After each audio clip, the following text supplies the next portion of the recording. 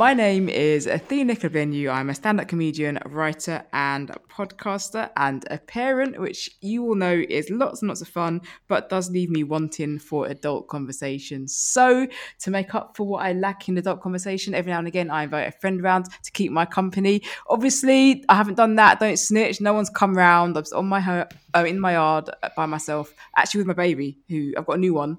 I had a new one since the last podcast. Hello. So this one's on my lap. But I've invited somebody who actually, I think it's fair to say, of all my podcasts, this is the person I know the least. I don't know who you are, Pope. Yeah. Oh, well, you're going to find out.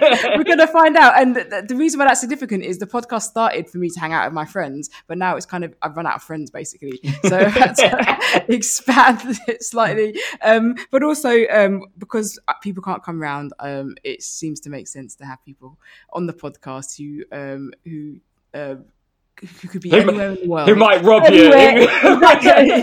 Even though I wouldn't trust in my house. Yeah. I can have them on the podcast. Anyway, Pope Lonergan, welcome to Keeping Athena's Company. Thank you. How are you? Thank you for inviting me. No, I'm good. As we were saying, congratulations on the new baby as well. Thank you. Yeah, thanks. He's quite nice. How's it been? How have you found it? The sort of at home schooling and stuff with all the kids knocking about. Well, my ones are too young. So my first one's 2 years old. So homeschooling for her is like, what's your ABC? Like, that's not very challenging. Yeah. So, or like, don't eat off the floor, things like that. So homeschooling is quite basic. And this one now is 6 weeks old. So, there's literally nothing I have to teach this baby. Like, just.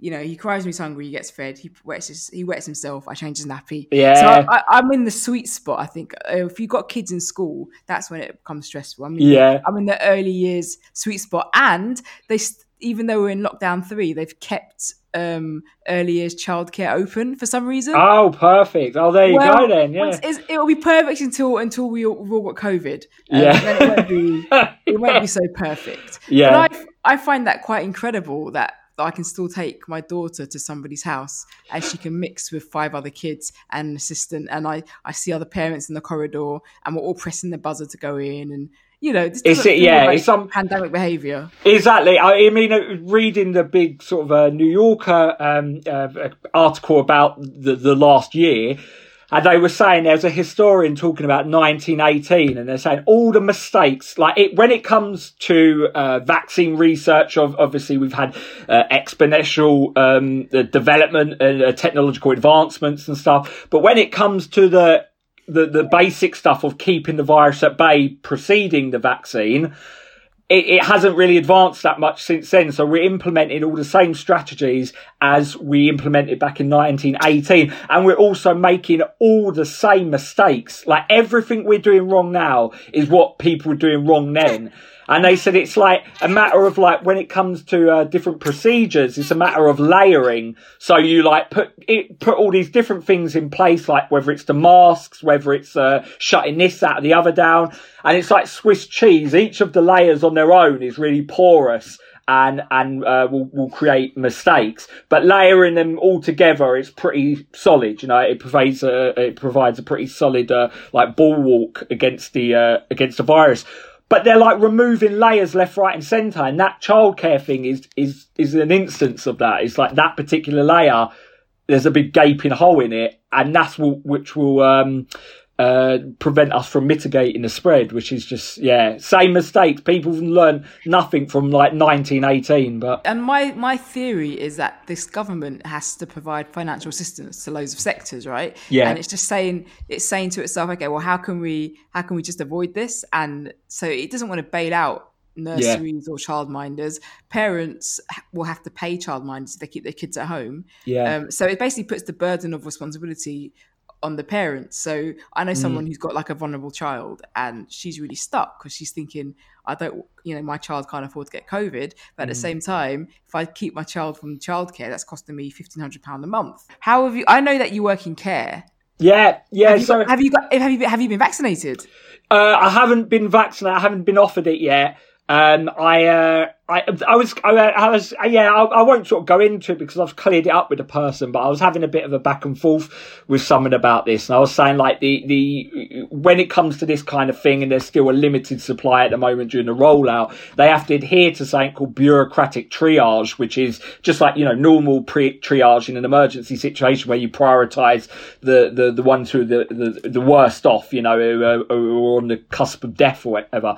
I said, and I'm looking after people where I have direct contact, like me. If I go in asymptomatic and pass it on to one of the people I'm caring for, there's a really, really high chance that they'll die because they come into that bracket.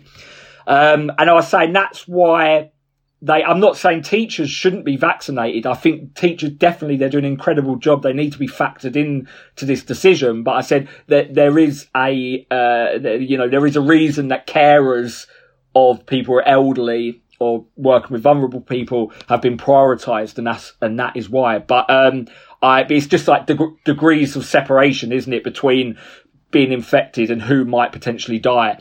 And I haven't been offered it yet. But I'm in a sort of ethical quandary because I only have to do I've gone back to care work, and I only have to do about 20 hours of care a week now. It's only like 4 5-hour shifts.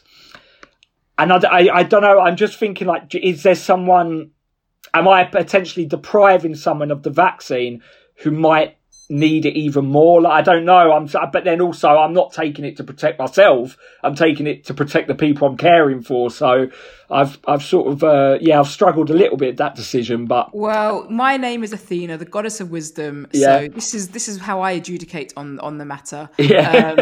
This is my judgment. Yeah. You work in care. You are, like you said, you're coming into contact with vulnerable people, so you should have the vaccine. Great. Okay. I think that the approach that a lot of people are taking, and this is the approach you're taking, is that this vaccine is really important. We have to make sure it goes to the right people. But the government should have bought enough of the vaccine to vaccinate everyone who needs it. Yeah, it shouldn't be us thinking, I don't waste it on me. It shouldn't be a precious resource. Yeah. It should be something that we have in abundance. That's the whole point. That is a strategy that the government has chosen to beat COVID. It is said we are not good enough to control society and to implement laws or arrangements to control the virus. We're useless. They haven't been able to do it. They've had a year and it's gotten way out of control. So all they can do now is vaccinate us. So that means they need to have an abundance of the vaccine so we can all get it and not hesitate. That hesitancy is what is going to make their strategy not work. Obviously, their incompetence too will probably make it not work.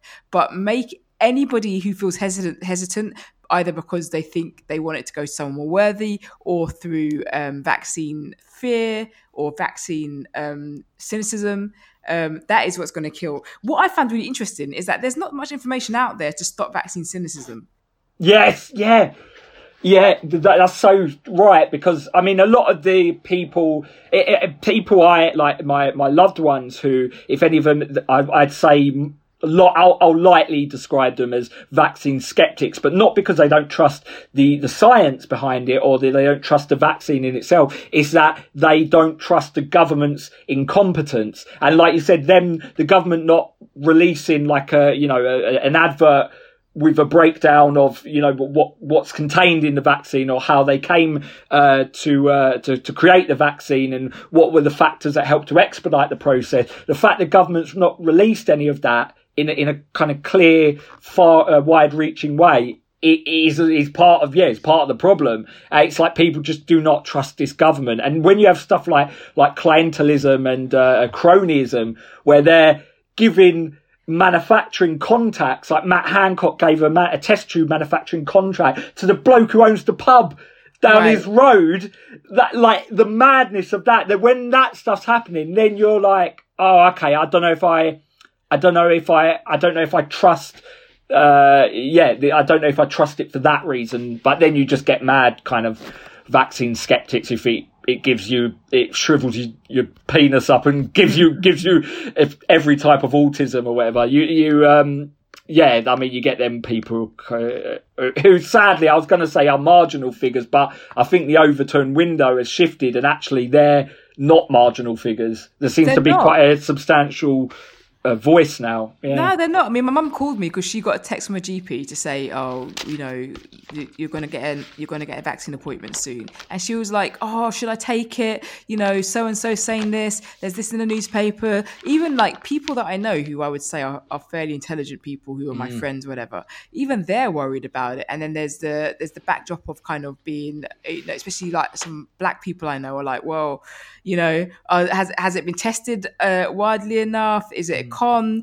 We know a lot of medicines and vaccines were tested on black people historically. Like we haven't been historically treated well by science. And all of a sudden, and I think people this year, or I should say last year, because it's a new year, I think last year people started to become aware of these kind of things. So this is almost the worst time to inflict a kind of a mass kind of immunization drive onto people who have suddenly started to realize all the awful things that were done in the not too distant history, in our not too distant history. So that's made them more cynical. And then all you got to do is mention Bill Gates, and you know, like I wish they just kept it quiet that he had something to do with, you know, the research process or whatever. It's all a bit of a mess. And I think the vaccine strategy this government is trying to roll out is not going to work for, and that's going to be a big part of it. People just won't take it. Yeah, I 100% agree. And so like you said, it's the fact that people are kind of wising up to the you know, the critical race aspect and the systemic racism that's going on. And I wanted to get onto that. So I read. Have you read the book Whites on Race and Other Falsehoods yet? No, I haven't. I like the way you say "yet" as well. Like, yeah. This will be on Athena's reading list. I've not read it. No. Right. I say, by the way, I say yet with every book because I don't want people to think that I'm like I assume think that people think I assume they don't read or something, or that I sound elitist or something. I just get really. I'm very class conscious as well because I'm working class, so I get a bit chippy about little things like that if it's said to me. So I think like. Oh, I can read. Like I can read that book. You don't have to tell me about that book. I can bloody read, mate. So but you just to interrupt you. It's like you are the most vociferous reader I think I've come across. Honestly, like it's and that's one of the reasons why I started to kind of interact with you more, because I was like, rah, he's reading books that I was forced to read, like as part of my degree. Like I was forced to read some of the stuff you read in your leisure, and that piques my interest a little bit. But sorry, I interrupted you. Carry on. Tell me why I need to read this book. No, that's all right. No, it was just a kind of good thing that, like a bit of a punctum that kind of hit me in my stomach when I read it, because I sort of said, I think me as a white person, we all kind of, I feel a lot of white people kind of, myself included, massively embarrassed ourselves in the outpouring that happened post George Floyd, right?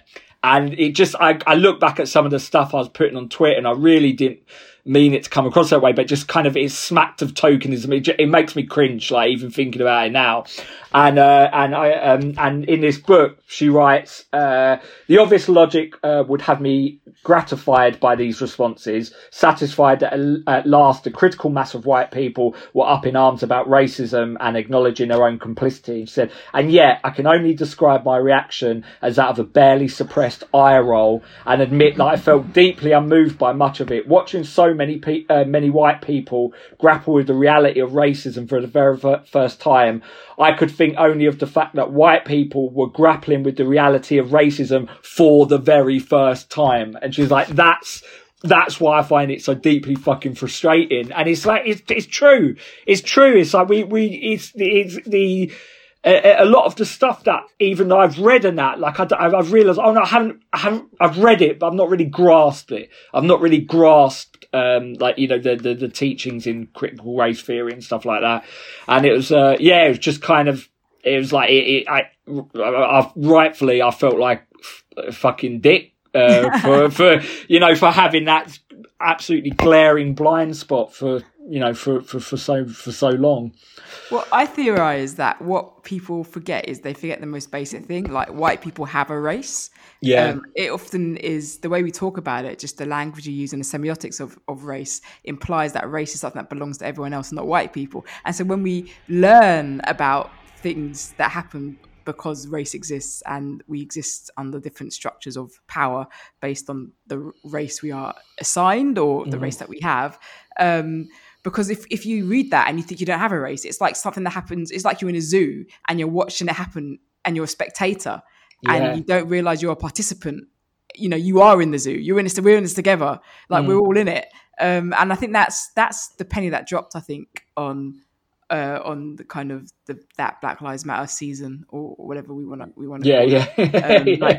like that. This is us too. Like I've been saying for ages, and I'll keep saying it. Like when we talk about, for example, like Black history, like that doesn't belong to us. Like if a white person came on a boat and put a Black person on that same boat and took them off to America, that's as much white history as it is Black history. Yeah. It doesn't stop being white history because a Black person is involved. Don't get me wrong. There is Black history that doesn't involve white people, which is that's the history we don't learn enough about. But to just call it Black history because it's got a Black person in it, this is if we learn about these things, it is as much British history as it is African history. It just doesn't have the whitewashing. I think we're starting to reframe things slowly in that way, which is helping people a little bit. Do you think things have gotten better since? Do you think things improved? I don't, because this is what I'm like. I don't know, because I sometimes think, okay, maybe like it's great, like you said, it's great to it's great to have certain signifiers of consciousness raising and stuff like that. But then, like, do you think like the vehicle for sort of a better social position for Black people is more like in the courts, in the judiciary, with policy? And I know you start that process of improving the lives of Black people in the courts, etc., by doing this stuff on Twitter and people talking about it and reading the right things and talking to people and stuff like that. But it opened a conversation, that I think ebbed away, not completely, but it ebbed away. It ebbed away. It stopped being as much of a focal point. People. I was gonna say the white tears evaporated quite quickly. They evaporated. What I think, and this is a sort of positive thing, I think it didn't change the condition of kind of Black people in the areas of life in which we experience disadvantage. So like you mentioned, the courts, happens in healthcare, happens in education, happens in dating, it happens in all kinds of scenes. I don't think it changed those things, but what it probably did was make people see what we see. Yes. A bit more clearly, or without kind of skepticism or disagreement. So if you'd said to people before, you're Black people are disadvantaged in the healthcare system, they might have said, well, how is that the case? We don't believe you, blah, blah, blah. And maybe after last summer, people were presented with information or able to find information for themselves that could prove that was the case, or they could finally understand what we mean when we say things like decolonize history, because they might have heard us want to do that, but they may not have understood what that meant or understood how dangerous it is to kind of have a history that's distorted, or they might not even realize the history they're taught is distorted. They might be like, what's the problem? This is all correct. So I think people have been able to see the issues. But going on education, for example, like, if anything, it got worse because the Conservatives came out and said, we are definitely not going to change anything. They came out and were very clear that they weren't going to put more non-white authors onto reading this, even though language has been something that belonged to non-white people for thousands of years before it belonged to Europe. We've been Europeans have been writing for the least amount of time, like globally, historically, that is the case. We should be learning about Indian playwrights, not Shakespeare. Indian Shakespeare's, Indians have their own Shakespeare's. Sorry, I can't talk. No, sorry. I've got a baby hanging off me. So anyway, what I'm trying to say is there were traditions in literature that go back millennia, and our tradition goes back 500 years. And so why are we just learning? It doesn't make any sense. It doesn't even make practical sense. So anyway, so we can now maybe see that's the issue, but until the government does something about it, unless you make changes in your personal life, then I think that's change. I think that's what will happen. Like, and it's weird. It's weird you say use the word practical there. So I was just going to make a point. Like, I think you're so right, and I've said about the curriculum changes to include stuff that's just outside white colonial history, and also showing about like the absolute fucking horrors of our colonial history, because that was something that was excised from my curriculum at school. I had no idea of, like, it was kind of like we rushed in, good, benign people, had a civilizing effect on other people. We brought all these good things, and this like madness of that I have to say now is a form of indoctrination. What we were taught at school, people talk about radicalization, indoctrination, and it's usually applied to like Muslim clerics and stuff. What we were taught at school, that's a form of indoctrination, right? To embolden and strengthen the white mindset and the idea of white supremacy in the world. There's conservatives and centrists who are really conservatives, and for them it's easy to mask the deeply ideological drive of the Tories with something that's encoded in the DNA of their ideology, which is pragmatism and common sense. They always put everything they do down to pragmatism and common sense, so it makes them sound as if they're anti-ideological. But then we see apparently clear-eyed conservatives or like economic rationalists turn into like a COVID skeptic death cult while wearing like steroid-enriched poppies on their chests and spewing up a load of stuff like Christian British mythology in order to get the Brexit vote through.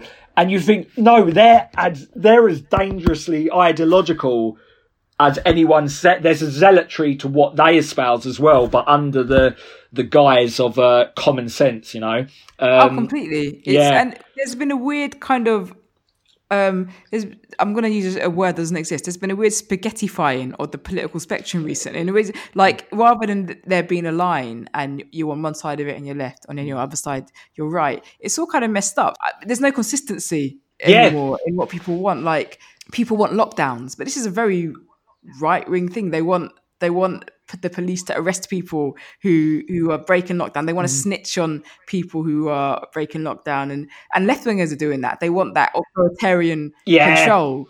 And then you also have right-wingers who are like the skeptics. It's all very inconsistent. It's like almost like it doesn't mean anything to be on the left or right anymore. Now all that matters now is your opinions. Yeah, mate, 100%. Like, and I've said this, I have real problems with there's like a strain of puritanism and proselytizing on the new left, for want of a better word, right? And so sometimes I feel really politically homeless from the left as well, because I see, like you said, like the people wanting to snitch on other people and people wanting to set a moral threshold like that is unattainable, and policing other people's moral purity and stuff like that. And I think there's accountability, there's consequences to what you have to say. I believe people have a right to say whatever they want to say, but then they've got to face the consequences if a consensus forms that what they've said is, a dickhead thing to say. So yeah, I mean, I even though I'm 31, I'm kind of in the millennial bracket for what people assume is an archetype of what a left-wing person is, but I don't feel totally left-wing because I don't recognise a lot of the drives and motivations on the left. Not that I don't recognise them, I just don't adhere to them, I don't believe in them. So yeah, it is exactly what you say. It's kind of a weird mishmash of political identity at the moment. Like no one's consistent, and I flip flop. Yeah. I flip flop all the time. Like I flip flop. Like now I'm talking about critical race theory. I'll probably be a racist tomorrow. Like I flip flop all the time. I don't know where I stand, but I always, if I have to, I like identify myself in a way. I say, I'm a Quaker anarchist, or I believe in some anarchism. I'm sort of an economic socialist, I think, but then I'm a cultural libertarian. I'm probably more aligned with the right, or whatever the right is now, when it comes to, I don't know, stuff about speech and that. But, you know, it's a boring argument. Like, I hear these conversations all the time. It's, yeah. So, but what I'm saying is I don't know what I am. I'm some kind of Frankenstein at the moment when it comes to my political allegiance. I have no idea. But I think most people are, and that's something we don't acknowledge a lot, because we like kind of binary kind of conversations. We like to be able to get on a hill and die on it, and not to like look at other hills that we'd like to die on. And what you said kind of sums it up. Like, we are right wing, or we lean to the right on some issues and lean to the left on others. I'm probably the opposite to you in that I'm kind of like a socialist economically on some things, but not on other things, if that makes sense. I don't really have a problem, for example, with landlords. I get really frustrated when people fixate on the existence of landlords being the issue. It's the absence of rent control that's the issue. Like, someone's got to own the property. Like, I don't really care who owns it. All I want is that it is leased out at a proper and reasonable price. Yeah. People who charge too much for their properties are scum. If they charge less for their property, then that would be fine, wouldn't it? Yeah. So that's the issue. So I'm not sure, and I would suggest that the conversation now on the socialist side of things is to kind of, you know, do away with ownership of property and everything has to be publicly owned and whatever. So I don't agree with that. So I would say I'm probably not as economically socialist as the kind of the consensus is a bit more extreme than it would have been maybe 10 years ago. So I don't really align myself with that. However, culturally, I'm probably more left wing. Like, I don't think humans can handle free speech. When we have it, we're just awful with it. Like, we're just so. I think free speech as a concept is a beautiful thing, but people aren't beautiful. People are just awful. And I like the idea of political correctness, because when we didn't have it, we were saying all kinds of horrible things on a daily basis without consequence. So, but I guess this is a long-winded way of saying, like, what you're saying is completely correct. We have different views depending on what we're talking about, and that doesn't make us contradictory or hypocrites. That's pretty much how things work. Like, it's okay. I use the word progressive a lot. So I say, rather than being left wing or right wing, I call myself progressive. So I think, what's the problem? What's the solution? That solution might come from the left or right. Yes. That doesn't make it right or wrong. It just means that things have a political identity, because politics is a science. That's perfect. That's exactly it. And we don't, it's like the Walt Whitman thing of like, we contain multitudes. Like, I always bang it out. It's just a really succinct way of just going like, we're all complicated, guys. But we are, like, we are. I find it very rare to meet someone who has a totally closed, coherent ideological system. Everyone is always like a mishmash. And that's why I mean, you do, I mean, we need convictions. Like you said, we need convictions about some things. Like, I think any time I see someone being robbed of their dignity, like, I'm never going to tolerate that ever, like in a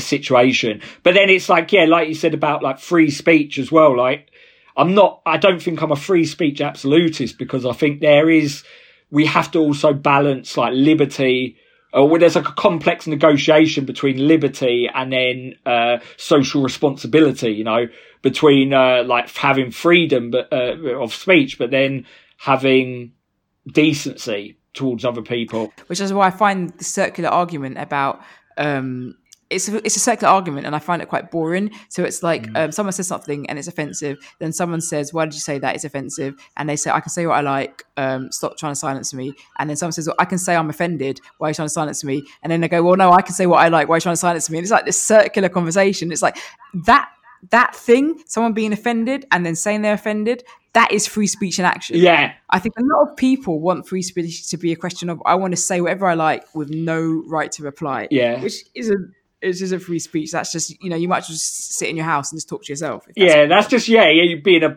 fucking lummox, like just shouting your mouth of exactly that. I said, like, free speech, but with consequences. You know, that you say what you like, but you will have to face repercussions if what you said is, deeply harmful to other people. The reason I was sort of talking about it is in the book I'm writing, I've got to a chapter around personhood, and it's got a lot of my dealings with those who either have neurodegenerative diseases and have dementia as a form of that, and a kind of guy that I was friends with in the care home who had Down syndrome. And it kind of goes into, like, a lot of it will be like kind of like just anecdotes that are like silly or funny or whatever. And then there'll be some ruminations on this idea of personhood. And that was one of the things that I've started focusing on in that complicated negotiation between social responsibility and freedom of speech, and between liberty and decency.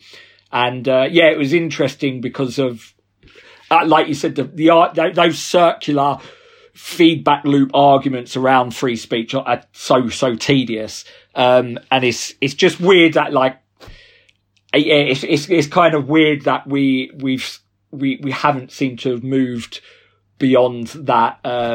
People are stuck in a rut with the rhetoric around freedom of speech. But actually, I read a book called the Free Speech Wars, which is, it comes from a lot of different perspectives. I'd say most of the essays in it lean more left than right, maybe, but it's got essays like the Protecting the Freedom of Speech, in a diverse society, is freedom of speech realisable, the problem and neutrality and intellectual freedom, the case of libraries, kind of different angles on it. And it's actually, it's opened up my eyes to a way to articulate the free speech position that's quite new and refreshing, and is more complicated and multifaceted and layered than just, I want to say what I want, you can't say what you want, but me saying you can't say what you want is what I want to say, etc., etc., etc.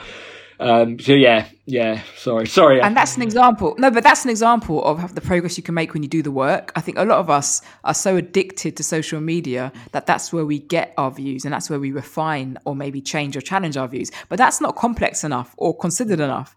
And not many people are going to do what you do, which is just read a book on free speech. And not just any book. Like, that sounds like quite an academic book as well. So I've always said this, that pretty much every answer to every problem you've got in the world exists in academia. You can do it. You can read all the academic books out there, in cultural studies or sociology and psychology or whatever, and history, and they're not all going to be consistent, and they're not all going to say the same things. But actually, a lot of the solutions we have are there. But who can be bothered? Like, who wants to read? Who wants to do that? Do people just want to tweet or go on Facebook? It's because, and that's the problem. For me, it comes. I'm actually quite a hermetic person. I'm a bit of an isolate. Like, the sort of three core best friends I've had since I was born. I've literally known them since I was born, right? And they're my three kind of best mates. And obviously there's loads of people in the comedy circuit, and like most of my socialising, now that I'm clean off, I don't take drugs anymore or drink, is in like the daytime over a cup of coffee or whatever. But a lot of the time, if I'm not gigging or writing or doing a care shift, like now I'm back to doing that, I'm just kind of reading. I just read. I just always loved it. I'm not trying to sort of flex my intellectual muscle or anything. I just enjoy it. Get a lot of satisfaction and fulfillment from reading about anything and everything. Like, I just find a lot of stuff interesting. But some of it comes from, like I said, being a working class person, like being a working class boy, and sort of speaking in a way that sometimes there's like the grammatical bastardization of like an Essex estuary dialect. Like Alfie Brown pointed out to me that instead of me going, I studied English literature and creative writing, I'll say I'd done a degree in English literature and creative writing. So I've still got, that part of my identity. And I didn't do any A levels. I really mucked up at kind of school at GCSE level and that. And being an autodidact, maybe part of it is worrying about like people thinking I'm stupid. And so I've just always, the love of reading comes from really, really young, really early. But I don't know. Yeah, maybe some of it is a slight working class chippiness when it comes to education, and seeing people who have had an elite education rest on their laurels and never really move beyond a certain point, because they assume that they assume that they've got a kind of set store of knowledge and they never need to build on that. But I don't know. Yeah, that's the real problem. Like, we don't really champion lifelong learning. At all. We kind of say, we look at people and they go, and we say, oh, you've got a good degree. Oh, you're complete then. You clocked it. Yes. You clocked education. And it's lifelong. Of course it's lifelong, because we change socially our view on things all the time. And what was acceptable 20 years ago isn't acceptable now. So if society learns, that means humans within society has to learn as well. Yeah. But you're totally right that people rest on the laurels in their education. You said, so you've been a lifelong reader, but you also said that you kind of messed up your GCSEs and your A levels. Yeah. So was that? Do you think that was there any neglect on behalf of the state based on where you came from? Did you feel like you couldn't enjoy school because teachers didn't expect much of you, things like that? Yeah, 100%. So I just went to like a normal senior school. I never know. What's all just normal schools? What are they called? So I never comprehensive. So I went to a comprehensive, a comprehensive school. Yeah. I just went to one of those, and they had one teacher called Miss Abianca, who was my history teacher, who was incredible, and she was my tutor in the first 2 years of school and stuff. She was really brilliant and hands-on, and saw a lot of promise in me. The rest of them, I would never go back to that school if they invite me back to this was one of our people who used to go to school. I wouldn't do it because the teachers were crap.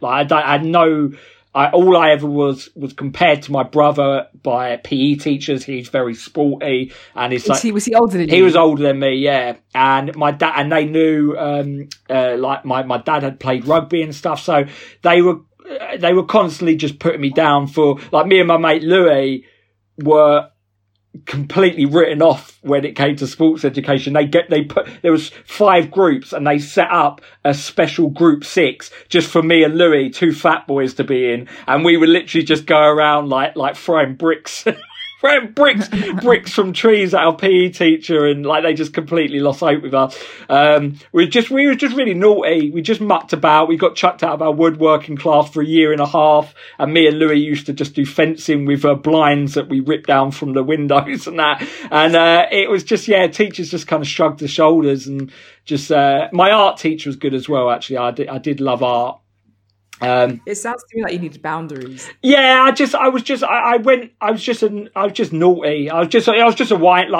All I was worried about was making Louis laugh, and Louis making me laugh. Right. And we weren't popular, but we weren't unpopular. We everyone knew us and found us funny, but we were just kind of our own little unit, and other people occasionally came into our orbit and stuff. And then I did a BTEC in art and design in college. My college teachers were incredible. They were just unbelievable. I would always, Thaddeus Blower, the teacher called Mark Shedd, who used to come in with a duck in his in a pet duck in his basket. Sorry, let's dwell on this a little bit. A pet duck. He used to come in. He was a bit of a it was like a manufactured eccentric, but he was apparently the stepdad to Lily Allen for a year or so, or 2 years, and he was just a bit of an eccentric. And he used to have these structures. He invited me around his house, and he used to have this fortress of iron and rusting iron. He made these castles in his back garden. He was a bit like a weird bloke, and. What did he teach? He taught art and design, so and photography. And Thaddeus Blower, who was my other teacher, who was just a really gentle, lovely man who just saw, because I didn't have any friends in college, I had literally no one. I didn't have anyone at all. I used to have a shaved head or the same grey tracksuit every day, having been washed. And I used to listen to Happy Hardcore and stuff, but I'd come in and talk to my tutors about Milton's Purgatoria, or about Peter Cook, or stuff that they could relate to, and that they so I really bonded with them. Do you think you're old beyond your years? I mean, I think I was then, because all the sort of the palace intrigue and little petty dramas that went on that just is the normal part of being a teenager. Like, I'm not being snobbish about it at all. It's normal part of being a teenager. It wasn't like, I just found that a bit boring. And I was sort of a drunk then as well. Like, I had insomnia and I'd stay up all night drinking, and I just very, very, very, very lonely. And so I just sought solace in either chatting to my tutors or reading. But then I would see Louis, like my closest mates outside of college, but they didn't go to the same college as me. So, so just from then, like I think I've always been quite a solitary person in some ways.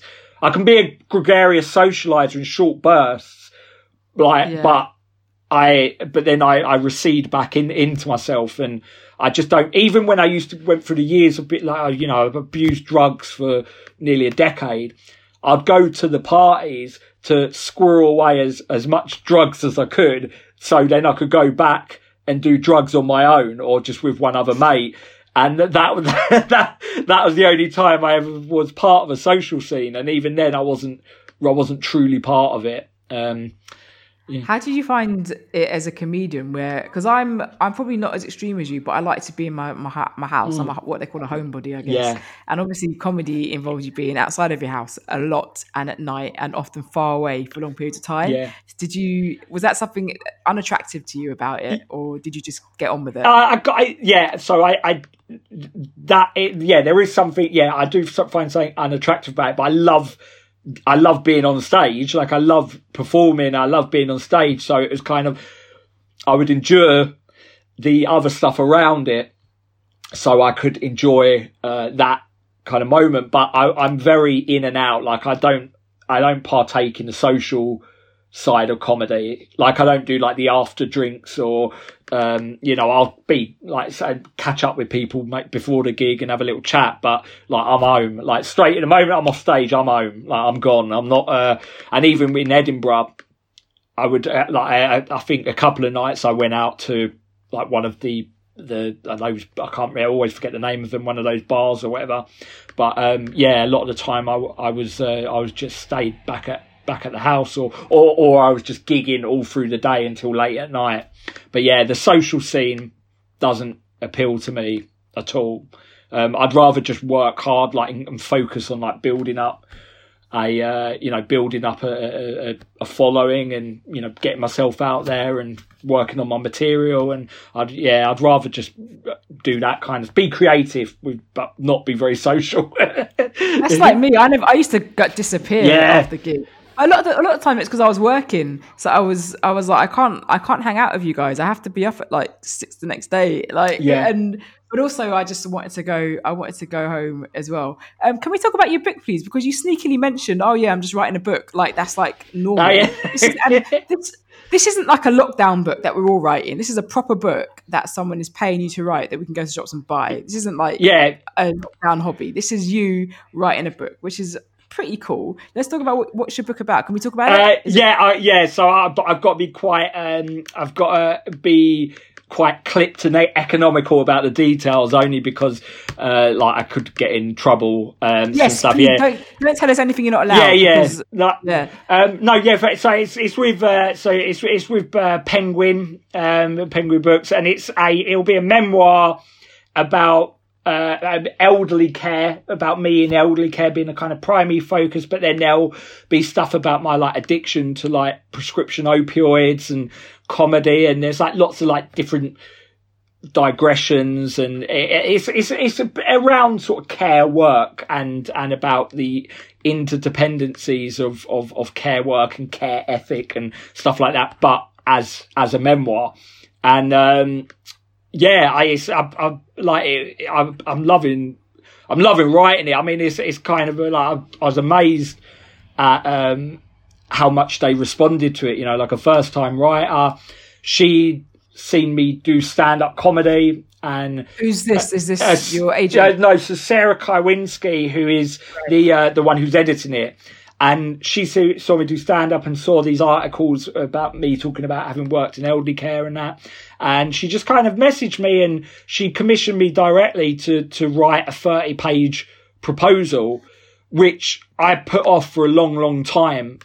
Stupidly, I'd got given this amazing opportunity, and I put it off for a long time because I was just worried about my precarious mental health, and I was worried about if I didn't, like, if I put all the work into writing this proposal and then it didn't happen, like, because I was worried I'd built my hopes up, and I don't know if I was mentally stable enough to deal with that disappointment. But then in the end, I thought, what's worse, like getting rejected or just doing nothing and never knowing what could happen with this book, and just being risk averse like that and just living in a kind of stasis. So I wrote a proposal, and they were thrilled. Like they love it. Like they really I'm very surprised at how invested they are in it. And it's been kind of amazing writing it and excavating some of my own personal history, and seeing recurrent themes within my life that have I understand why I was drawn to care work and drawn to drugs as well. So how long have you worked in care? So 9 years. So 9 years. I've been in comedy for 4 years, and I went sort of full time in comedy at the beginning of 2019, but then obviously that was short lived. We then went into a pandemic, and that's quite quick as well. Yeah, like within sort of 3 years to be a full time comedian. Yeah, I was quite good at sort of being able to navigate my way through the industry, and like just knowing how to build a profile and stuff. It's my outgoings as well are very small, so I wasn't one of these comedians who was like earning loads of money or anything. It was still quite on the seat of my pants, like hand to mouth existence, but I was earning enough to cover myself, like to live. Yeah. I was earning enough to live. So that's all. As long as that's all you needed, and that's all it takes. Yeah. What I've interrupted you there, and I've forgotten what you were talking about. That's all right. Sorry. Care work. Care work. Yeah. Yes. Yeah. So I sort of was around care homes when my mum was she worked as a nurse, and then she did a sort of 12-year stretch when we were little kids as a care worker. And if I was off school, like I was a bit of an apocalypticist when I was a kid, for some reason I was always worried about Saddam Hussein killing all the sea life. So every now and again, like my mum would get a phone call like, it's about Saddam Hussein again. You should come in and pick him up. And like I'd pretended to lose my voice, but my mum was like, when you lose your voice, you don't lose your whole voice. So I was just not talking. I was just not talking, like mouthing, I've lost my voice. Oh no, pick me up. But really, I was scared of bombs. So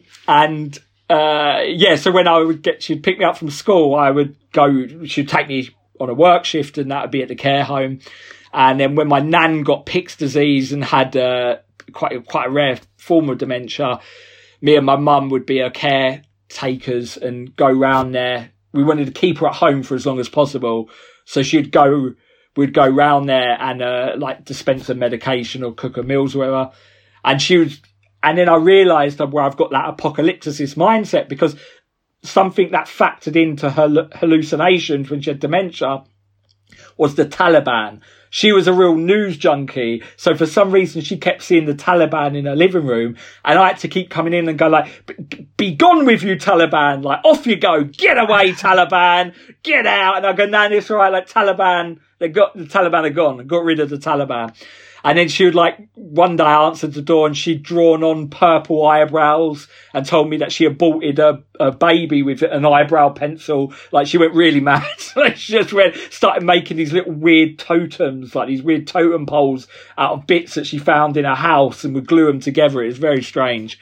So having had exposure to a lot of mental health and a lot of stuff like that, I had a lot of patience and tolerance when it came to that stuff. So I think that's why I gravitated towards care work. I loved it, and I was really bonded with the residents, and the families always were like really relieved when I was on shift, because I had a really good bond with the people I was caring for, and still do. I find I find it really rewarding. I just really like it. I really like care work. It is. And my godfather, he sadly passed away of COVID. Oh shit! Sorry, mate. Home. Yeah, no, it was really sad as well because I mean, I don't think we got angry enough with what the government did to care homes during the first wave, literally sending people back into these places knowing they were sick. Yeah. Just to, save space in the NHS, which we pay for, and we should be accessing services. I'm bouncing around here. I really don't like the idea that people shouldn't use the NHS. We pay for it. You should use it. Don't use it irresponsibly. Yeah. But you still have to use it. If you're sick and it's life-threatening, call 999. If it feels like a heart attack, call 999. Don't say, "Oh no, what about the NHS?" Like the whole point of it is that it's a service that we use. Yes. Just because it's free at the point of use doesn't mean we should ration it. And I mean, a big thing that we don't add to the statistics of people who died of COVID is people who died because they just would not access NHS services, which they could have done.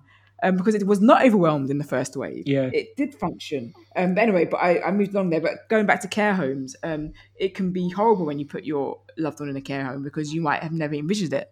And I don't think my godfather's family envisioned it because he's got such a large family, but he had quite an advanced stage of dementia by that point. And it is wonderful when you have care home staff who you feel, that like almost like they're like family too. Yeah. Because of the way they care for things. But something that I find, I've had the other experience of older people in my life having dementia. And I've always thought, even though what they're doing doesn't make any sense, there is something in their brain that is piecing together things. Yeah. It's almost like their brain is playing the right notes in the wrong order. Yes, Does that make that's sense? such a perfect way of exactly that. That's such a brilliant way of putting it as well. Like I always say that it obviously there's lots of different types of dementia and they affect different. I mean, dementia is actually the symptom. There's lots of different types of neurodegenerative diseases and they affect different parts of the brain. So people exhibit different behaviours, but there's usually an internal logic to what they're trying to convey to you, but it's done in it's like flag signalling or something. It's done in a kind of abstract, unusual way. But that's why it's so important to do person-centered care and get to know the individuals you're dealing with. I mean, like this guy I'm caring for at the moment, he's 30, but where he had severe meningitis, he's had a sort of arrested development. Like his capacity is really limited in a lot of ways, so he functions like somebody who's maybe about 4 or somebody who's a lot younger. So he can't really speak much, or he can only say the sort of the same few things.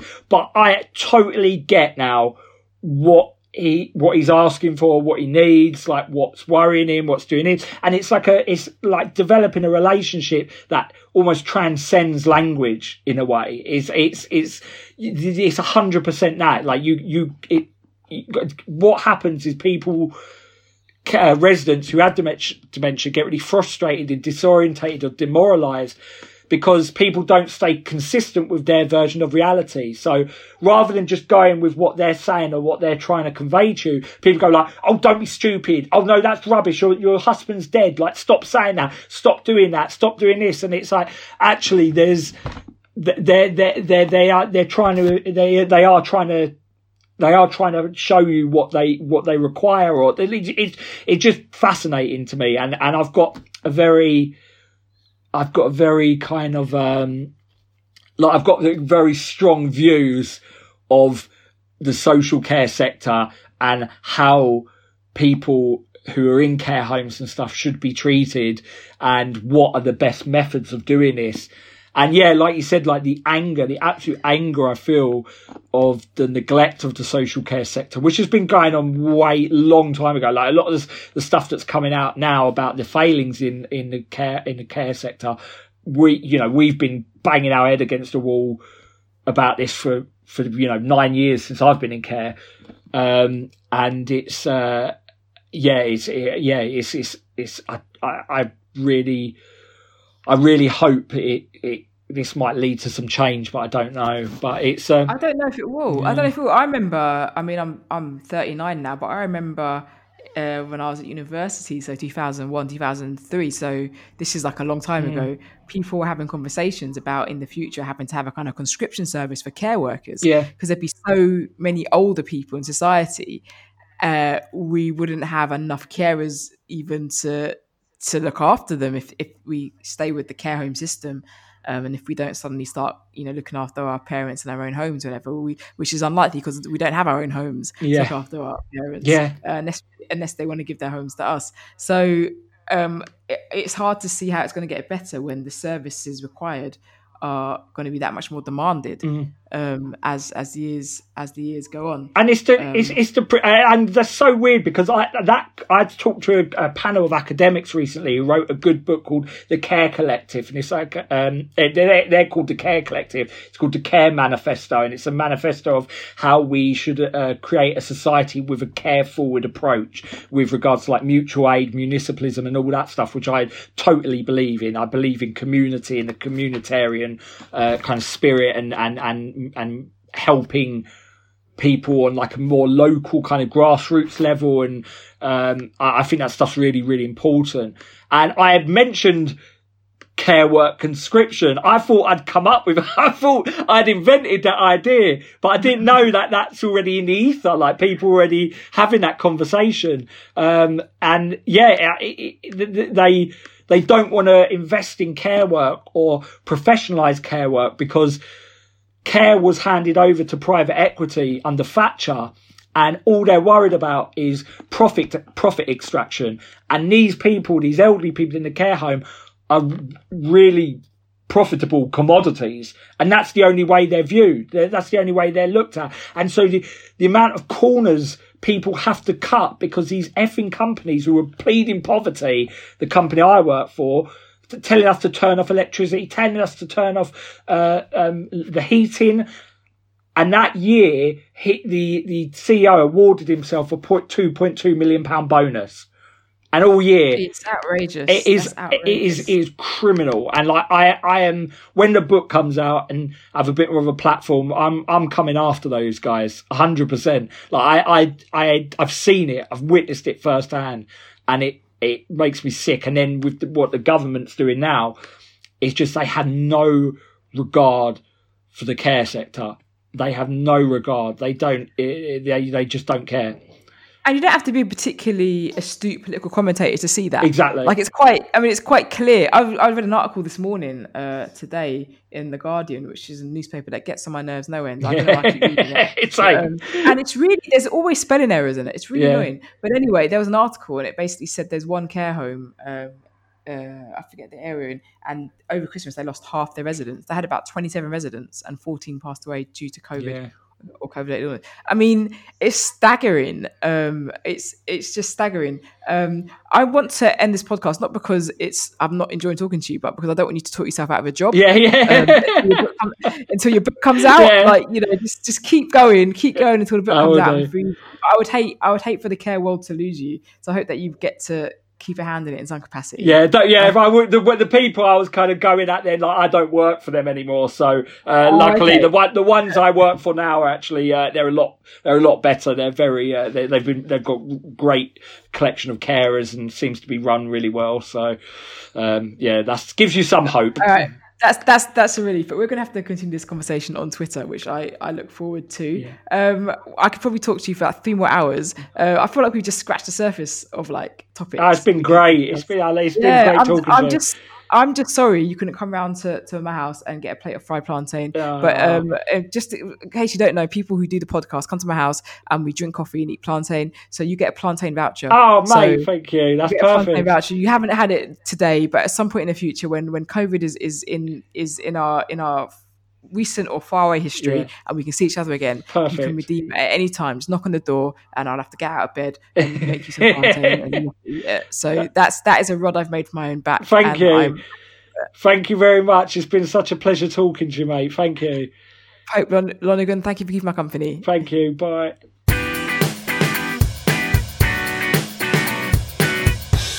So that was Pope Lonergan. Pope, thank you so much for coming on. I'll tell you something. I couldn't edit down this podcast. I couldn't edit it. I was listening and I thought, I want to keep the conversation about Corona. I want to keep the conversation about free speech. I want to keep the lovely information he shared about his childhood at school. I want to keep it all in. He's such an interesting guy. I genuinely haven't met him. I just saw the kind of person he was on social media, the kind of books he was consuming, the opinions that he has, how open and friendly he is. And I thought, let me get this guy on a podcast, man, because I'm sure if I'd crossed paths with him in the comedy world, we'd definitely be hanging out more. So Pope, big up. Thank you. And thank you, listener, for listening, because this was a long podcast and you got to the end. You know, we've got Instagram and Twitter and TikTok and this, that, and all other things, you know, demanding your attention. But you sat down for 60 minutes and you listened to this. So that's appreciated. I have one more favor to ask of you.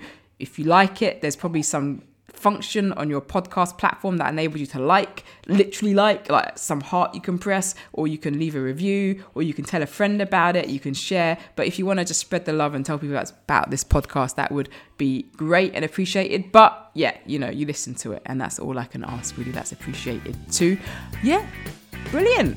Thanks guys. I've been Athena Kobenu and we will catch up next time.